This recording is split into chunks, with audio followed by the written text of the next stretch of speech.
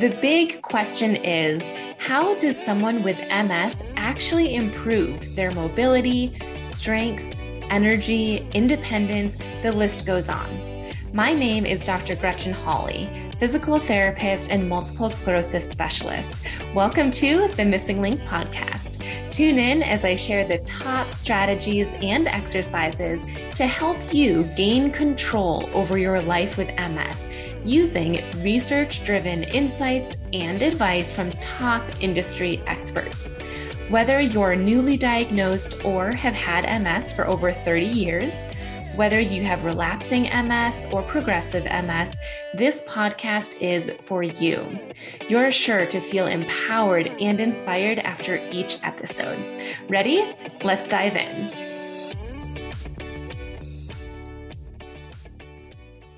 Hello, everyone. Thank you so much for tuning in today. I don't know if you know this or not, but I have been collaborating with Overcoming MS for a few years now by offering MS-specific exercise classes and videos and various content. And within this time, I have seen their organization expand in so many ways. When most people think of Overcoming MS, they think of the nutrition guidelines or maybe their 7-step program, but there's so much more than that and so many valuable resources that they share. So I invited Dr. Jonathan White, who is an Overcoming MS medical advisor and event facilitator, to talk to me and share what Overcoming MS is and what it has to offer. Johnny, thank you so much for being here with us today. A great pleasure, Gretchen. Thank you very much for inviting me along. Delighted. Yeah, of course. So if you don't mind, I'm going to ask you a question from my interview deck, which is something I ask all of my guests to help our listeners get to know you a bit better. Is that okay with you? I suppose so. Yeah, go for it. All right.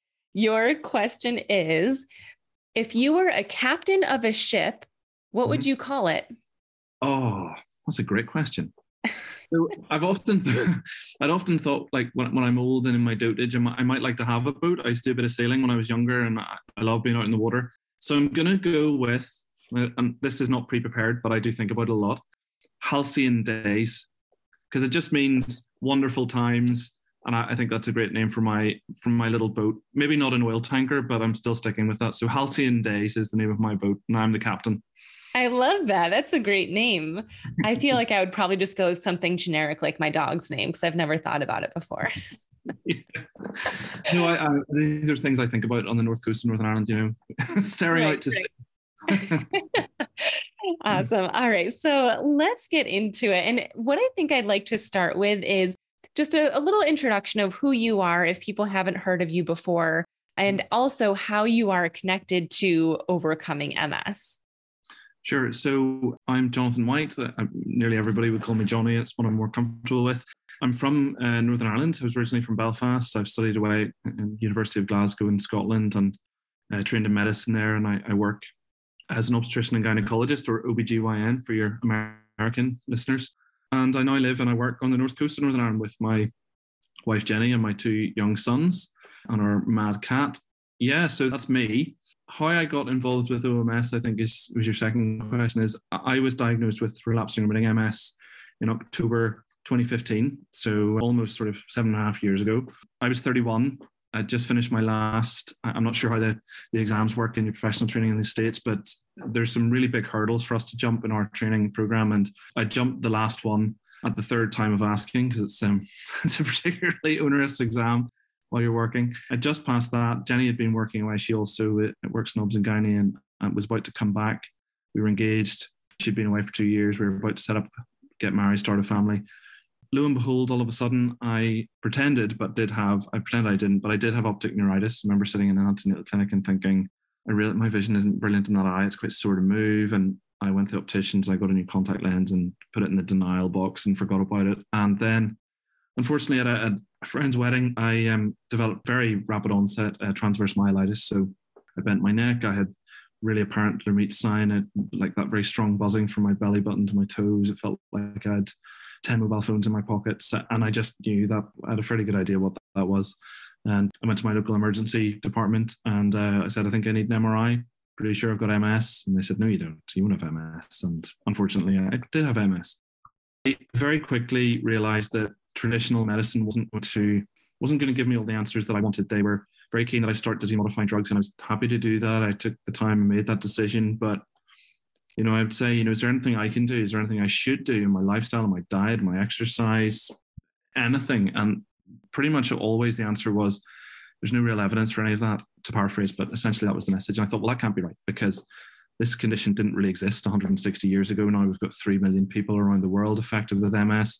We've got 130,000 people in the United Kingdom. And I thought, that doesn't add up. It's not genetics that's fueled that rise. It's got to be something in our lifestyle or our environment. And I was very lucky that I found Professor George Jelinek's book, who I'm sure some of your listeners will have heard of, very, very quickly in my journey. I don't know how, but it certainly appeared on a Google search, and it arrived, and I think I read it nonstop over 72 hours. I couldn't put it down. I thought, wow. As a doctor, as somebody living with MS, I just thought, this makes absolute sense to me. This speaks to me as a scientist, but it also speaks to me as a person who's now been diagnosed with this condition. It gives me a sense of hope, and it gave me a real sense of purpose and a mission, almost in those early days when I was really not particularly well and really deeply affected with my symptoms. And it gave me a path to follow, Gretchen. So I will always be extremely glad of that. I'm very grateful to George for his work, and I'm very grateful and feel very privileged to call him a mentor and friend now. So not maybe 18 months or so after I started my journey with MS itself, there was an article appeared in our local paper by a guy called Greg Hendren, who was a lawyer in Belfast, who had been following the Overcoming MS program and had been very secretive and hadn't told anybody about it, but decided that he needed to get this burden off his shoulder, and basically came out very publicly about his MS. And my wife said, that's you, that's what you're doing. You need to get in touch with this guy. And I did. I reached out, and he put me in touch with OMS because he had been to one of their retreats. And I had a phone call with the then CEO, Gary McMahon, and he said, we need doctors who want to tell this message to people, and I think you'd be very good at it. And I said, yeah, brilliant. So I dipped the toe in the water just over 5 years ago, and it has taken me some amazing places. I've traveled the world. I've led retreats for people living with MS and their partners. I've written articles. I've been involved with research, and I've appeared on sort of podcasts and with these sorts of things. And incredibly was asked to write a chapter of the latest OMS handbook. And so it has afforded me some wonderful opportunities and put me right in the middle of just a phenomenal community of like-minded people that I'm very grateful to call friends. It's been an extremely positive thing in my life.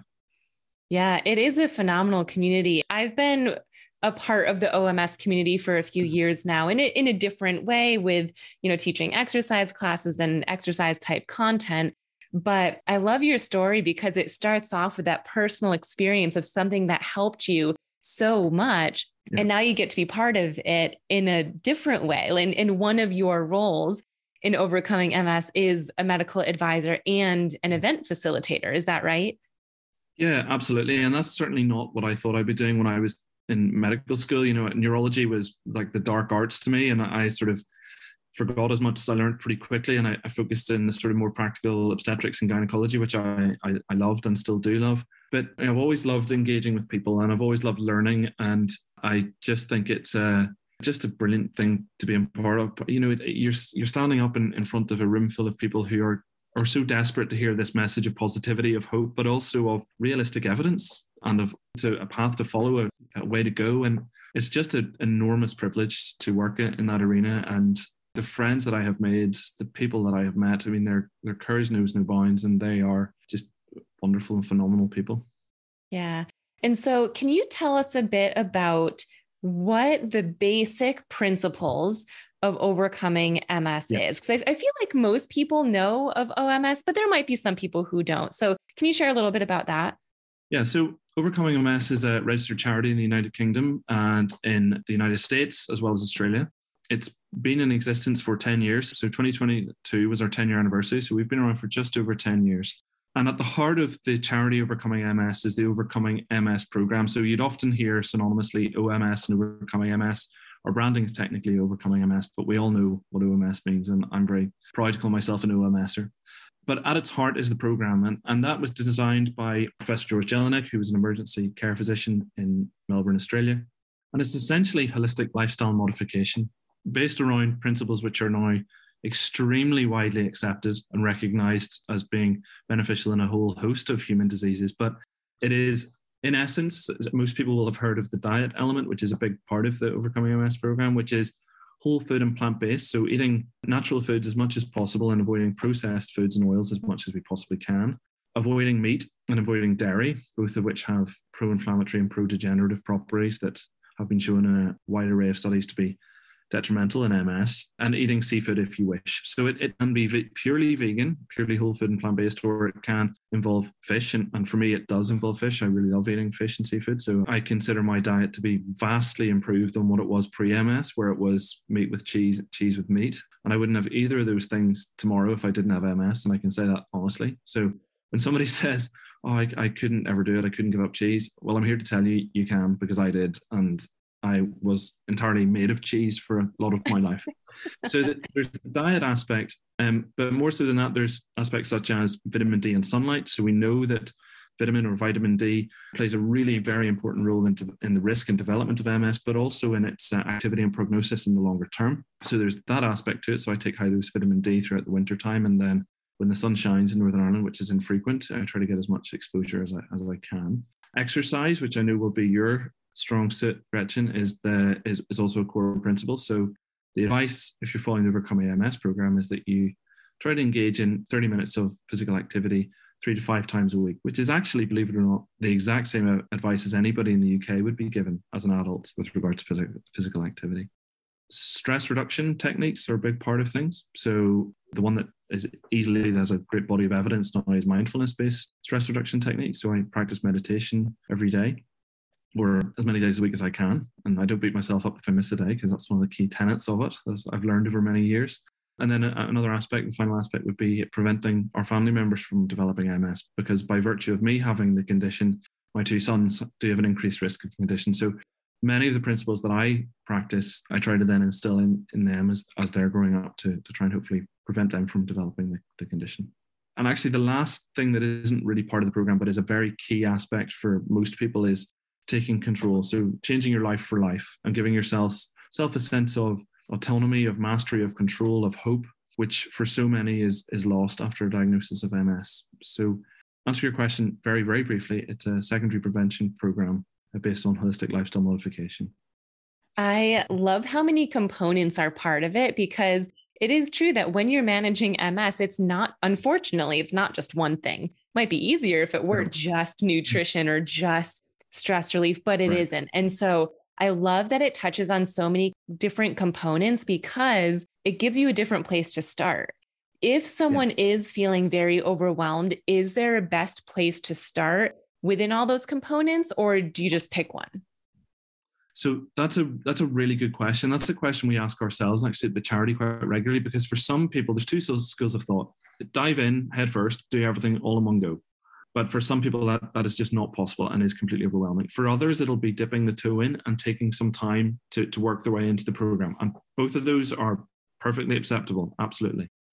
If I were to do one thing, I think it would probably be the diet. And that's maybe just my personal view, but for me, that was a huge thing, because like so many people in the Western Hemisphere, my diet was absolutely appalling before I was diagnosed with MS. You know, most things I ate were convenient and processed because I was so busy and I was stressed and I was working all the time, and it was something I could grab on the go or stick it into an oven or a microwave. And it was terrible. It wasn't food. It certainly wasn't nutrition. And for many people, that is probably the thing which they need to change most and probably has the greatest benefits. And also, it does take time. You know, I literally think of the analogy of rebuilding your cells from the ground up, and that does not happen overnight. You know, that's a 3 to 5 year process generally on average, we think, from the evidence we've seen so far. And I think you have to be aware that that's going to take time. But if I were to do one thing, that's the thing that I would do. And for me, that literally looked like I took my kitchen cupboards and I emptied them of all the things that I knew were absolutely appalling but delicious at the time. And then I went to my local supermarket, and it was daunting that first time. And we've got many more resources to help with that sort of first shop, if you like. But once I filled up my pantry with things that were delicious and, you know, good to eat and absolutely fitted with the OMS program, and I got my routine. I think we're all creatures of habit and routine. Once I knew what I was cooking on a Wednesday night and I had my Thursday night dinner and all these sorts of things, I haven't looked back since. And I absolutely love the way that I eat now. It's so rich and colorful. It's tasty. It's healthy. It's makes me feel good. It's phenomenal. It's done nothing but bring goodness into my life, physically and mentally. So I think if we're to start anywhere, it would personally be the diet. I know that some people disagree with me on that. Some of my colleagues do, but I personally think that's a really important part. And if I were to try to sneak in a second part right in beside it, it would definitely be with regards to sort of taking care of your mental health at that time, because the diagnosis of MS is about as life-changing and life-altering as it can get. And there is evidence to say that it's one of the most difficult chronic illnesses to come to terms with, because I think its unpredictability is one of the hardest things really to understand, and that quest for answers and reassurance is just often not forthcoming. So for me, that was a big hurdle to overcome. Learning to sit in stillness with the thoughts in my head, that's not something I'd ever done in 30 years before. To give space to those difficult emotions, the things that will, of course, come with that diagnosis at a time in your life, like so many people when you're making big life decisions and setting down roots and hoping for the future, and you have all these positive visions in your head and they seem to be ripped apart. And so I think taking that time, speaking to people if you need to. For me, I spoke to a counsellor through my local MS resource centre, and she was wonderful and just cleared the wood from the trees. She made it make sense in my head, and I was able to sort of see more clearly as a result of it. For the therapy or counselor, do you think it's important to see one who has experience working with people who have been diagnosed with something like MS, or will anyone do? If I'm being totally honest, I think somebody who's a bit of experience with chronic illness and ideally neurological conditions is good, because some people with the best of intentions can say things that are not helpful at all. I know of people who've said, been to see counsellors who've been like, well, I think you just have to accept you will be in a wheelchair. And that, my gosh. That's just, it's wrong for a start, right. But it's also just so unhelpful, Yeah. and people say that things like that to me without really, I understand why you work so hard in the things you do, Johnny, your time's limited. And I'm like, well, I haven't got a terminal illness. I don't plan to be going anywhere for quite a long time unless I get hit by a bus, and so, yeah, I think somebody with some experience in multiple sclerosis or certainly chronic health conditions is a really good thing. And unfortunately in the UK where I am, the MS Society does have resource centres in many local areas that are able to provide essentially free counselling, and that's a really wonderful resource. But I'm sure there will be an online or in-person resource wherever many of your listeners are. And that's one good thing that's come out of the pandemic, actually, is that accessing these things now digitally, whilst not perfect, is certainly much easier than it used to be. Absolutely. And I like that you mentioned that as your second. So your first was nutrition, but second was mindset and mental health, because a lot of people, I know I'm one of these people where when something happens, I want to fix it. And I take action. Mm-hmm. Like I will change my diet. I will exercise. I will do the things. But mental health is almost the opposite. It requires you to stop. It requires you to just sit and think. And that is the complete opposite of doing, at least in my mind. And so it's often, I think, the last thing that people focus on, but it's really important. And they very often don't want to pick up that rock and look at what's underneath, because it is scary. Of course it's scary. That's one of the darkest times in my life, was my MS diagnosis. But from that, I truly believe that I'm a much better, much more grounded and caring and thoughtful person than I used to be. And I know that, while I might feel selfish going away to meditate for a while once the kids are screaming blue murder in the house and my wife's trying to cook dinner, I'll come back down a better person. So that is without a doubt the case for me. But, it's also made me a far better doctor. But having that awareness of my own emotions and the things that go on in my head, and also a little bit more aware generally so I can see it in other people. And also just, I'm fairly comfortable now talking about these things, which a lot of my colleagues, certainly in the obs and gynae community, are not really particularly comfortable with. And so I think it's a great asset to me, and it makes me more effective in my job, where I work in early pregnancy and recurrent pregnancy loss, which is obviously a very emotive topic. And I think my own personal experiences and the things I've learned from that have definitely enabled me to be a more empathetic and more effective doctor for my patients as well. Wow. And one thing that you mentioned earlier, just briefly, but I think is really important, is that Overcoming MS has lots of resources too. So it's not just that they say, okay, exercise 3 to 5 days a week for 30 minutes and eat these vegetables. They have actual resources that help you make these changes. And all of that is online and in the book. Is that right?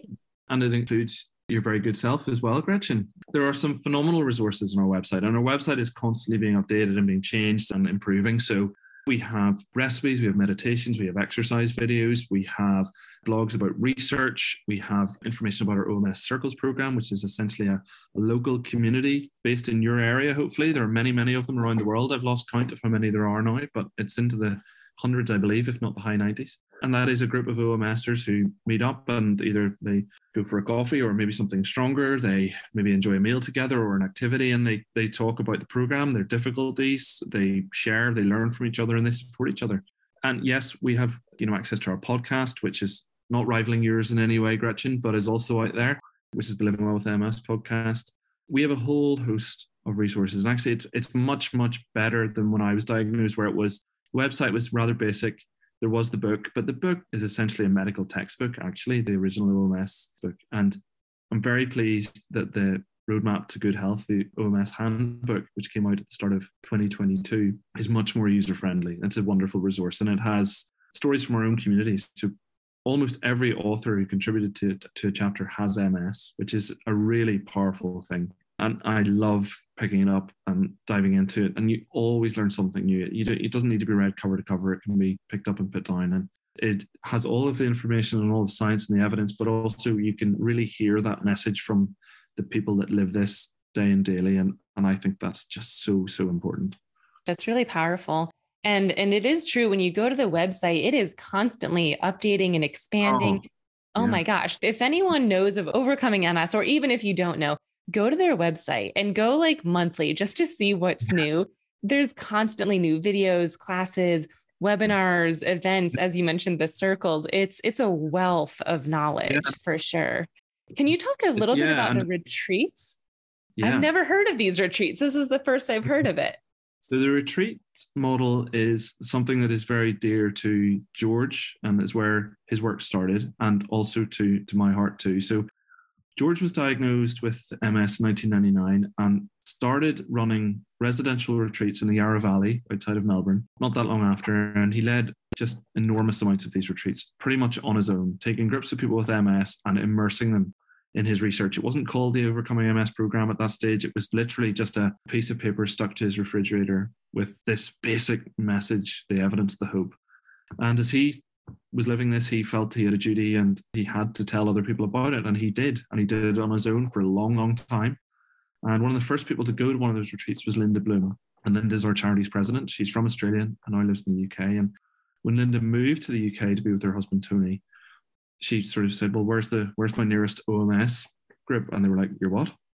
It just wasn't, nobody had heard of this. And so when Linda set up the charity, the idea was then to reproduce that model. It was still ongoing, and George was doing a lot of it in the Yarra Valley here. And so when I got involved, we duly started doing 5-day retreats again in the UK. And basically what it involved was usually going to not a hotel or a conference facility, but usually a sort of a private home on a bit of ground in the countryside where nobody would really disturb you, where we would stay from the Monday morning to the Friday afternoon. All of their meals would be OMS food, of course. We would have teaching about the program itself, how to implement that and the science behind it, but a real focus then as well on the mental health aspects and the sort of spirituality behind a diagnosis of MS. And that's not in any religious way. It was very secular, of course, but that was a remarkably powerful thing. And I feel really privileged to have been involved in, I think, 8 of those so far.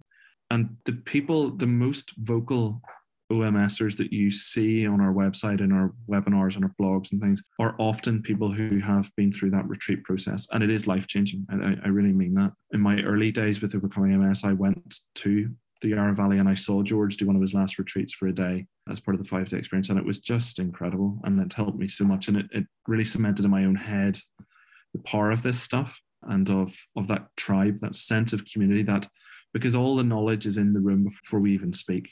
Those 40 people, so say there are 30 people with MS and usually 10 or so partners or carers who come to support, they know all the answers amongst themselves.